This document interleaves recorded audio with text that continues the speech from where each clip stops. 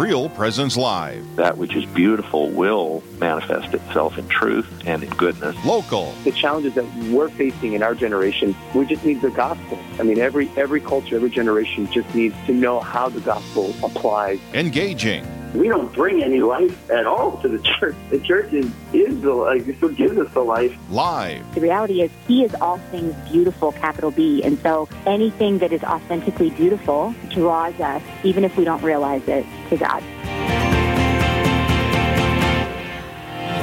And good morning. I'm Heather Caro. I'm Father Tim Cohn. And we're broadcasting today from Holy Spirit Parish in Mitchell, South Dakota. Thank you for joining us on this fine, beautiful Monday morning. That's right, the first Monday after the octave of Easter. How are you doing? Oh, man, I'm actually really excited. I mean, things kind of start to slow down a little bit after, the beautiful week-long 8-day celebration of Easter Sunday. Yeah. And now there's a little bit of normalcy to celebrating the gift of the resurrection. It's That's always nice. Exciting. Yeah. The octave of Easter. Oh, man. So here we are. Yep. Before we get too far, will you start us in prayer? I would love to. In the name of the Father, and of the Son, and of the Holy Spirit, amen. Lord, we praise you. We thank you for bringing us to this day and the gift of your love and the joy that comes with the resurrection of your Son. Lord, let your Spirit and let your joy fill our hearts every day during this Easter season. And we praise you, we thank you, and be with us during this time, Lord. Fill us with your peace and with your love. And we ask all of this through Christ our Lord. Amen. Amen. In the name of the Father, and of the Son, and of the Holy Spirit. Amen. Amen. Well, Father, it's a joy to be with you today. Yeah, you're always likewise. So joyful. You said you're not a morning person, but you sure wake up quickly. Well, I've spent time with our Lord. I had Mass, and I had a cup of coffee. Okay. That's about the order it has to go. Yeah, I woke up on my drive over here, so I'm ready to go. I'm really, really excited for today's show. We have Deacon Mike McEwen on first, and then Jill Young from Aberdeen, and then Bishop DeGrood. Dude, that's a powerhouse show right there. I know. And then host banter. That's one of my favorites. I know. I don't know if it's the audience's favorite, but we sure like it. It's okay. We love you people. You have to listen to it anyway. So I'm excited. Deacon Mike McEwen, thank you for joining us. Good morning.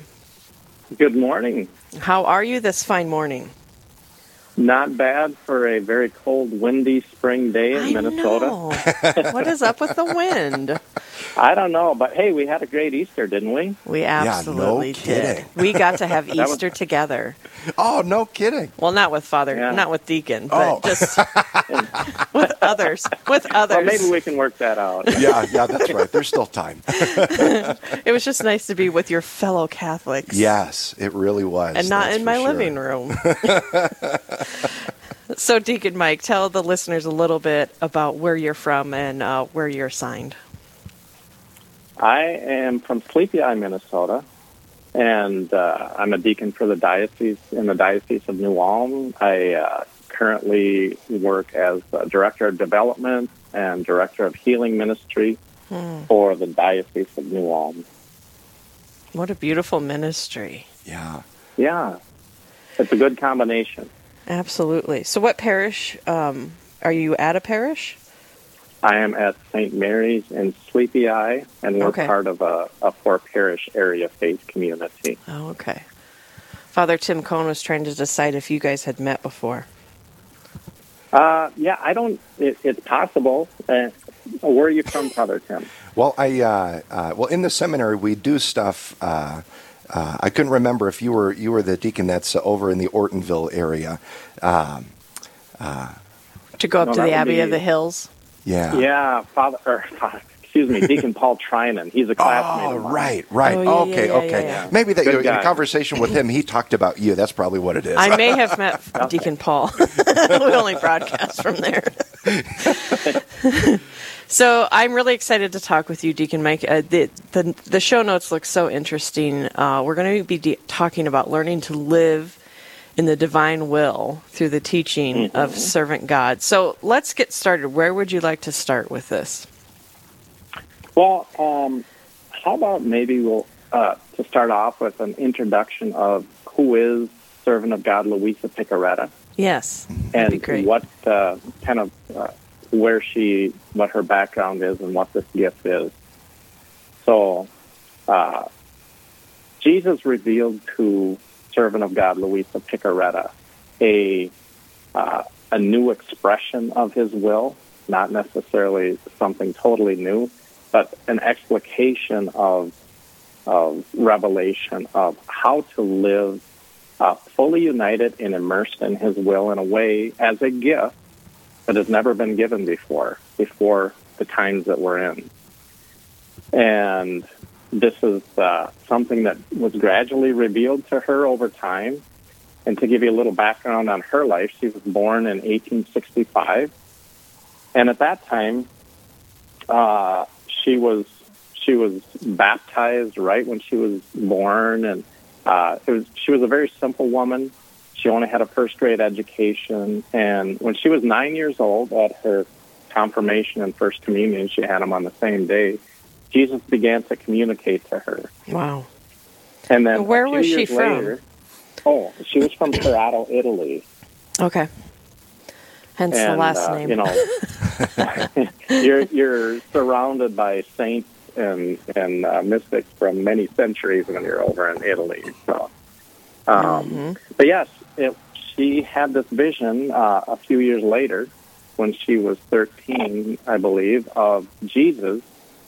It was the first time she had a vision. She was standing out on her balcony, and she saw this vision of Jesus walking down the street, carrying the cross with a throng of people. And he looked up at her, and he said, "Soul, help me." Wow. And that just had this impact on her heart, and he gradually revealed to her how she would help him.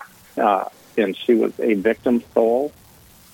She was at first intermittently confined to bed, but then later on it was full time. She spent decades not being able to get out of bed, and just being brought deeper into stages of not just unity with divine will, but being immersed fully into God's divine will. Wow.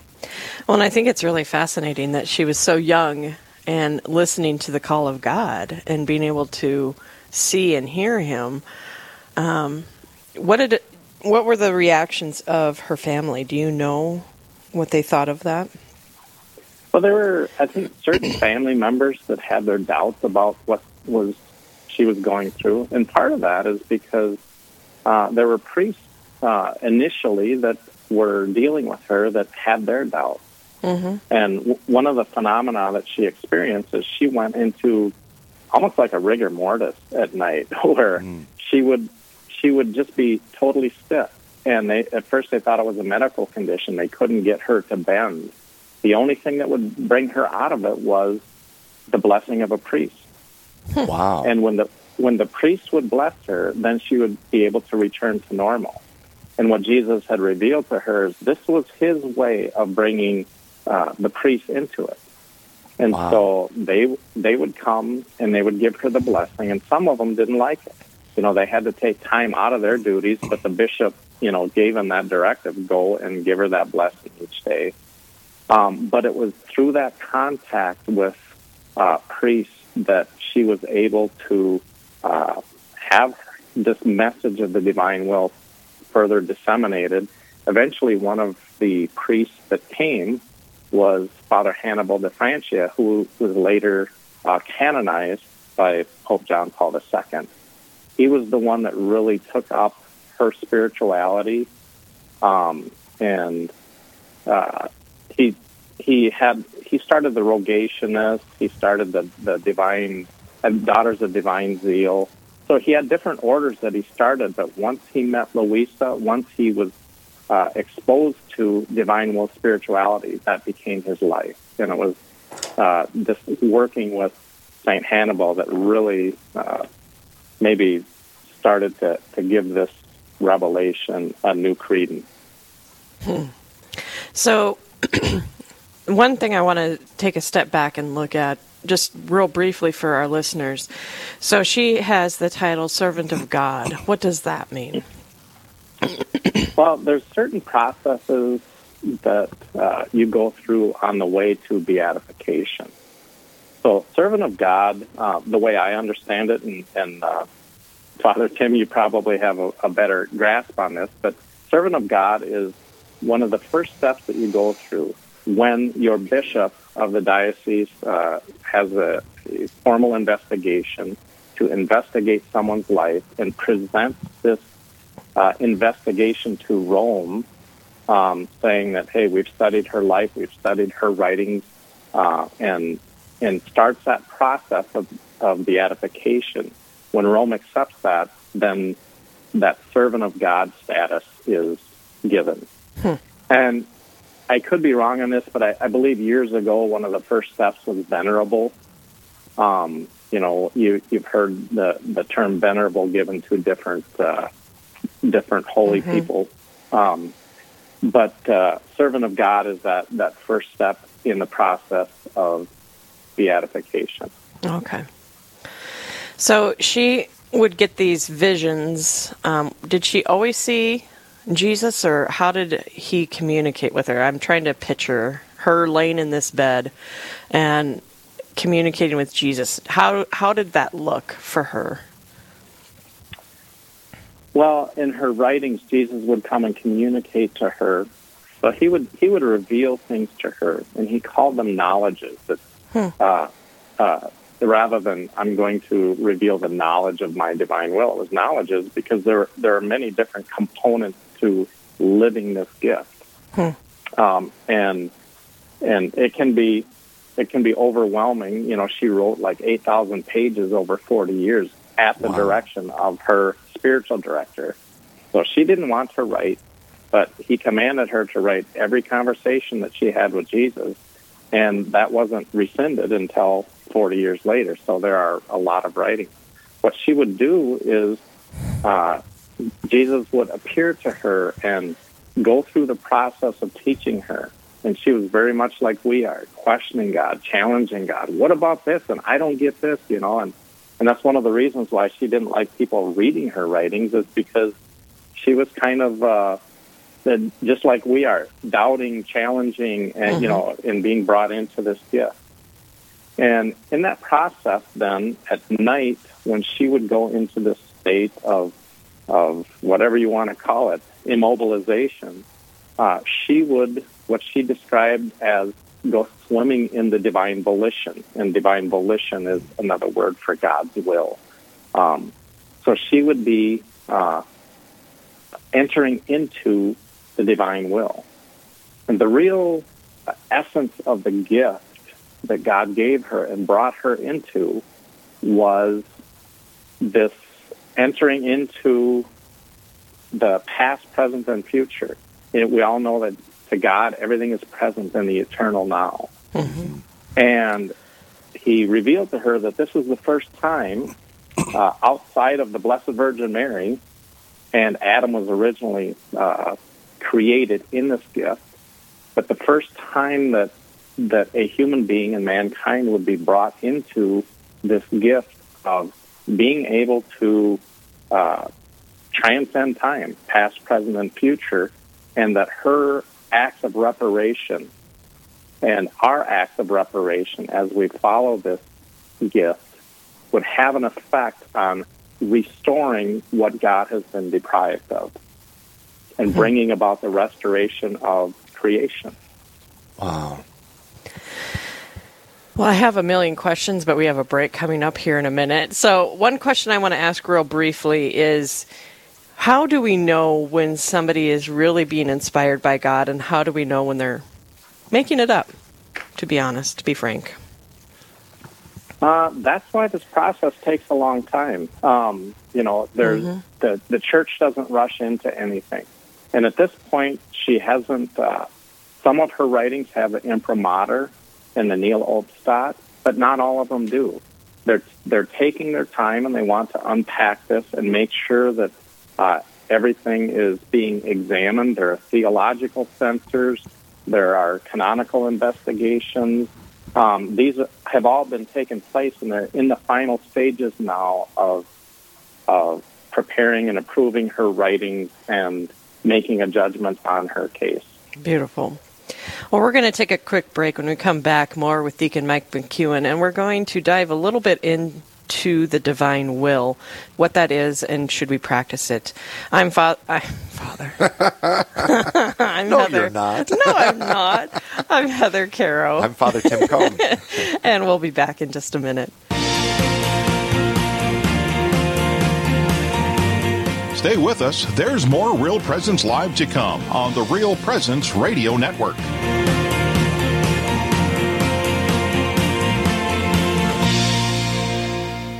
Hi, this is Dr. Ryan Sappo with Lumen Vision in Fargo. Lumen Vision provides eye exams for the whole family and specialty services like vision therapy and custom contact lenses. We offer a variety of frames with missions you can believe in, like Moto Eyewear, which gives away a pair of glasses to a child in need for every frame sold. We are so grateful for your support and grateful to be supporting RPR. You can learn more about our mission at lumen.vision. Lumen Vision is a proud sponsor of the Real Presence Radio Network. Have you ever wondered if your family's past struggles have affected you personally? I'm Father Chris Alar. You and your ancestors are all part of the body of Christ, so you should desire healing for them for the consequence of their past sins. Evidence suggests that these consequences can even be passed down through generations. While God does not hold you personally responsible for the sins of your ancestors, He does allow the effect of their deeds to reverberate from one generation to the next. The sins or sanctity of your family members may impact you, so learn how to break free from any sinful bonds in your life. There is hope. Please visit suicideandhope.com so I can personally pray for anyone you've lost, and to get our book, After Suicide, There's Hope for Them and You, which helps with any kind of suffering or loss, not just suicide. I promise it will help. Rose Management is a family-owned business that believes in good morals, doing the right thing, and treating our residents as family. Rose Management provides affordable housing to complexes throughout North Dakota and Minnesota. All Rose Management properties and our maintenance staff are in a centralized location in their cities. If you have any questions, you can call 701-237-6840 or online at rosemanagement.net. Again, that number is 701-237-6840.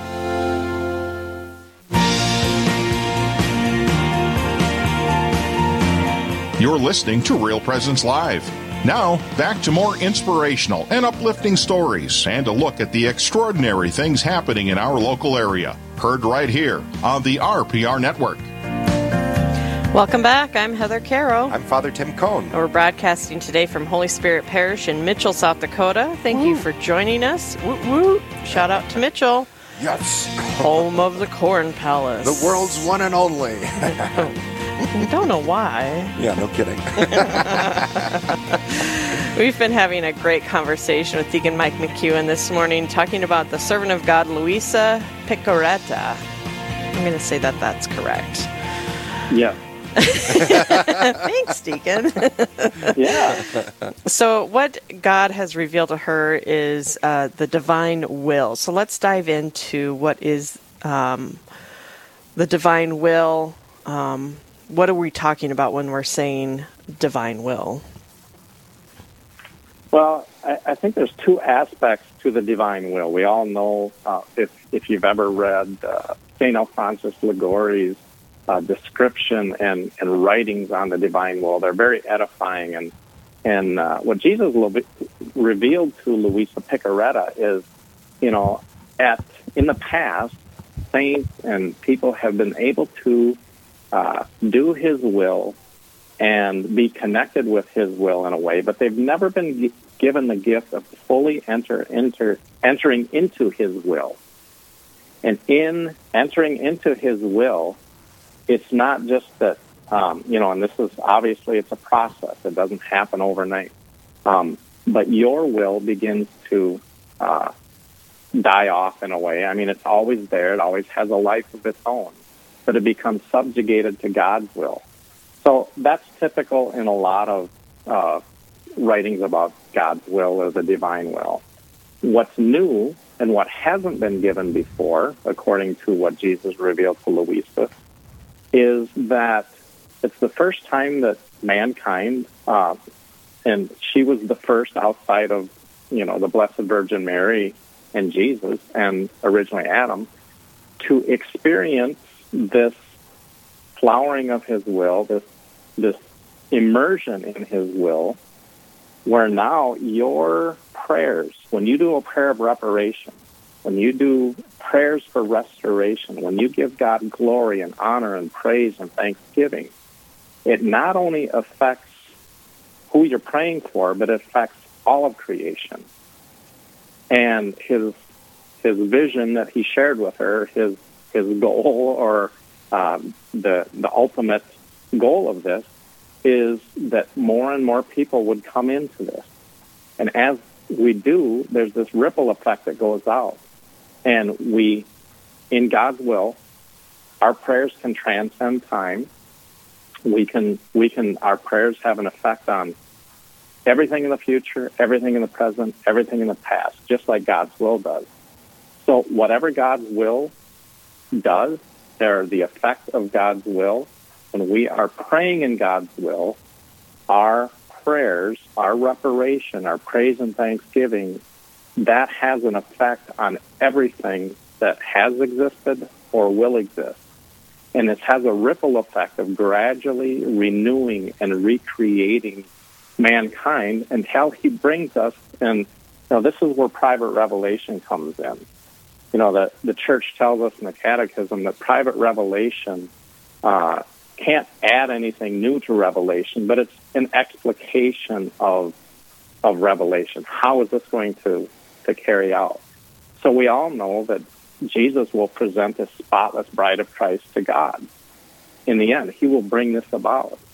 We're not there yet. And this is a description of how this is going to come about through this divine will, through God drawing people into this.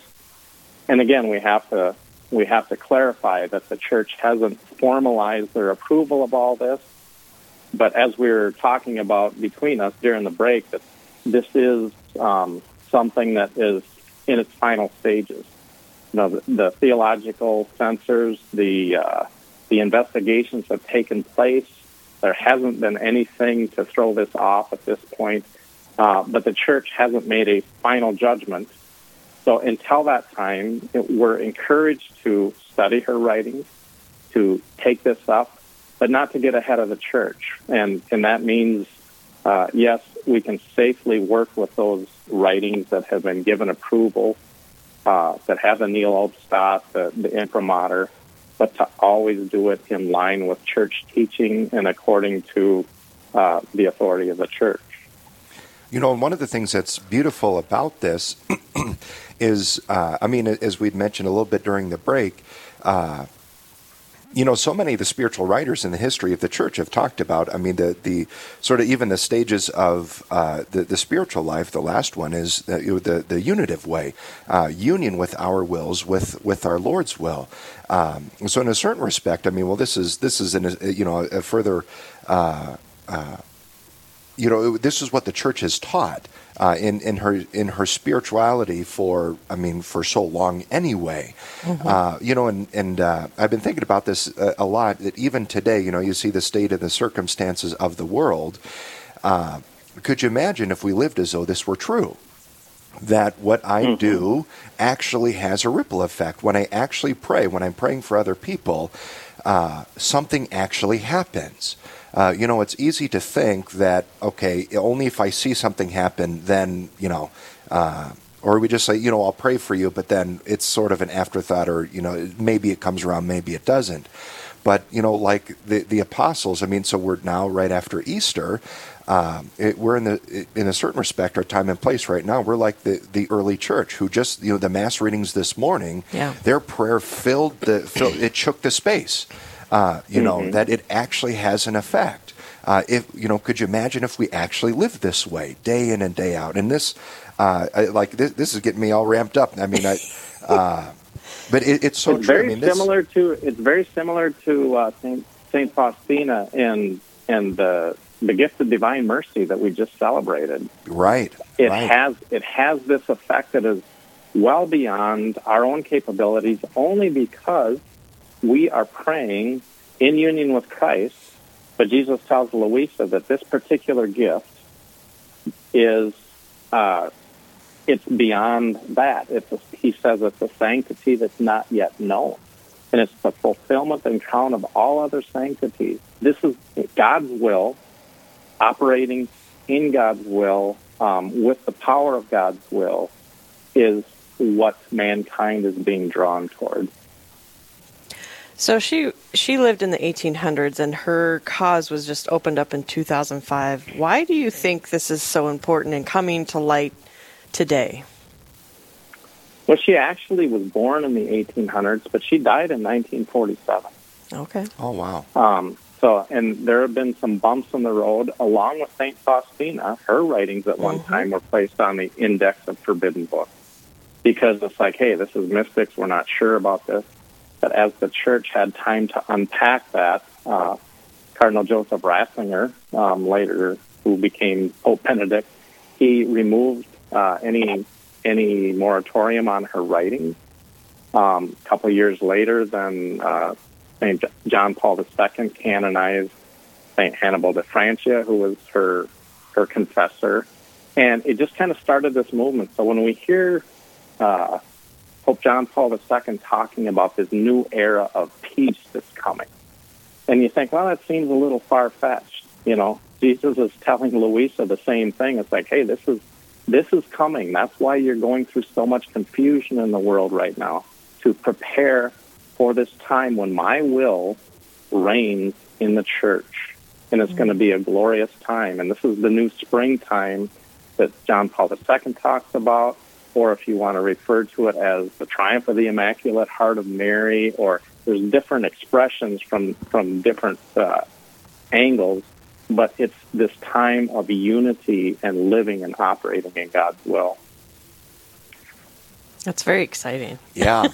And you know what's beautiful about it? I mean, it's this is what the church prays for every time we pray the Our Father. You know, Thy kingdom come, Thy will be done, now on earth as it is in heaven. You know, and this is the goal in all of us. I mean, to do our Lord's will all day, every way, to actually strive to live for Him day in and day out. How do you change the world? You change this one. You know, right? And this is speaking to that. Jesus actually told Louisa just that. He said, this is the fulfillment of the Our Father prayer, and I would not have given that prayer. I don't give, commands that you can't fulfill. He said, when I gave that prayer, the Our Father prayer, Thy will be done on earth as it is in heaven. He said, I fully plan to bring that about, and this is the way that as we're preparing for this final era in the church, this is the way that He is choosing to bring it about according to these revelations.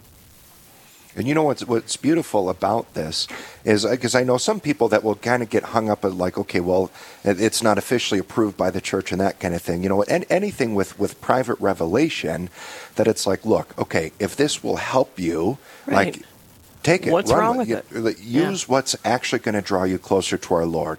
You know, if it's something that ends up taking it away, then okay, let it go. You know, then right. But this is really exciting. It's almost like God saying, all right, you guys have figured enough out. Let's add another level and see how you guys do with this. That's right. You know, and it's just like the Old Testament. He didn't take the Old Testament people of God from where they were to the fullness of, living in Christianity and God's kingdom. It's like, I have to take this in steps. And that's what He revealed to Louisa, is that, I had to prepare mankind in steps. First 2,000 years, He said, I renewed the world by the flood. The second 2,000 years, I renewed the world by my coming. In this third 2,000 years, that I am renewing the world by this devotion and this, I don't want to say devotion, by my divine will. And by the way, St. Padre Pio was a contemporary of hers. And he said the third millennium will be filled with Louisa and the light of her teaching. Beautiful. He had that much regard for her. Well, unfortunately, Deacon, our time is up and we need to take a break. But thank you for sharing the divine will and a little bit about Louisa with us. If folks are interested in hearing more, you do have a couple of YouTube videos that people can watch. Introduction to Divine Will. You've got 2 talks on YouTube. So thank you for those. Yeah. We'll have to, if people are interested, can go and watch more of Deacon Mike McEwen. Thank you, Deacon. All right. Thank you. It's been good. It's been wonderful. Thank you so much.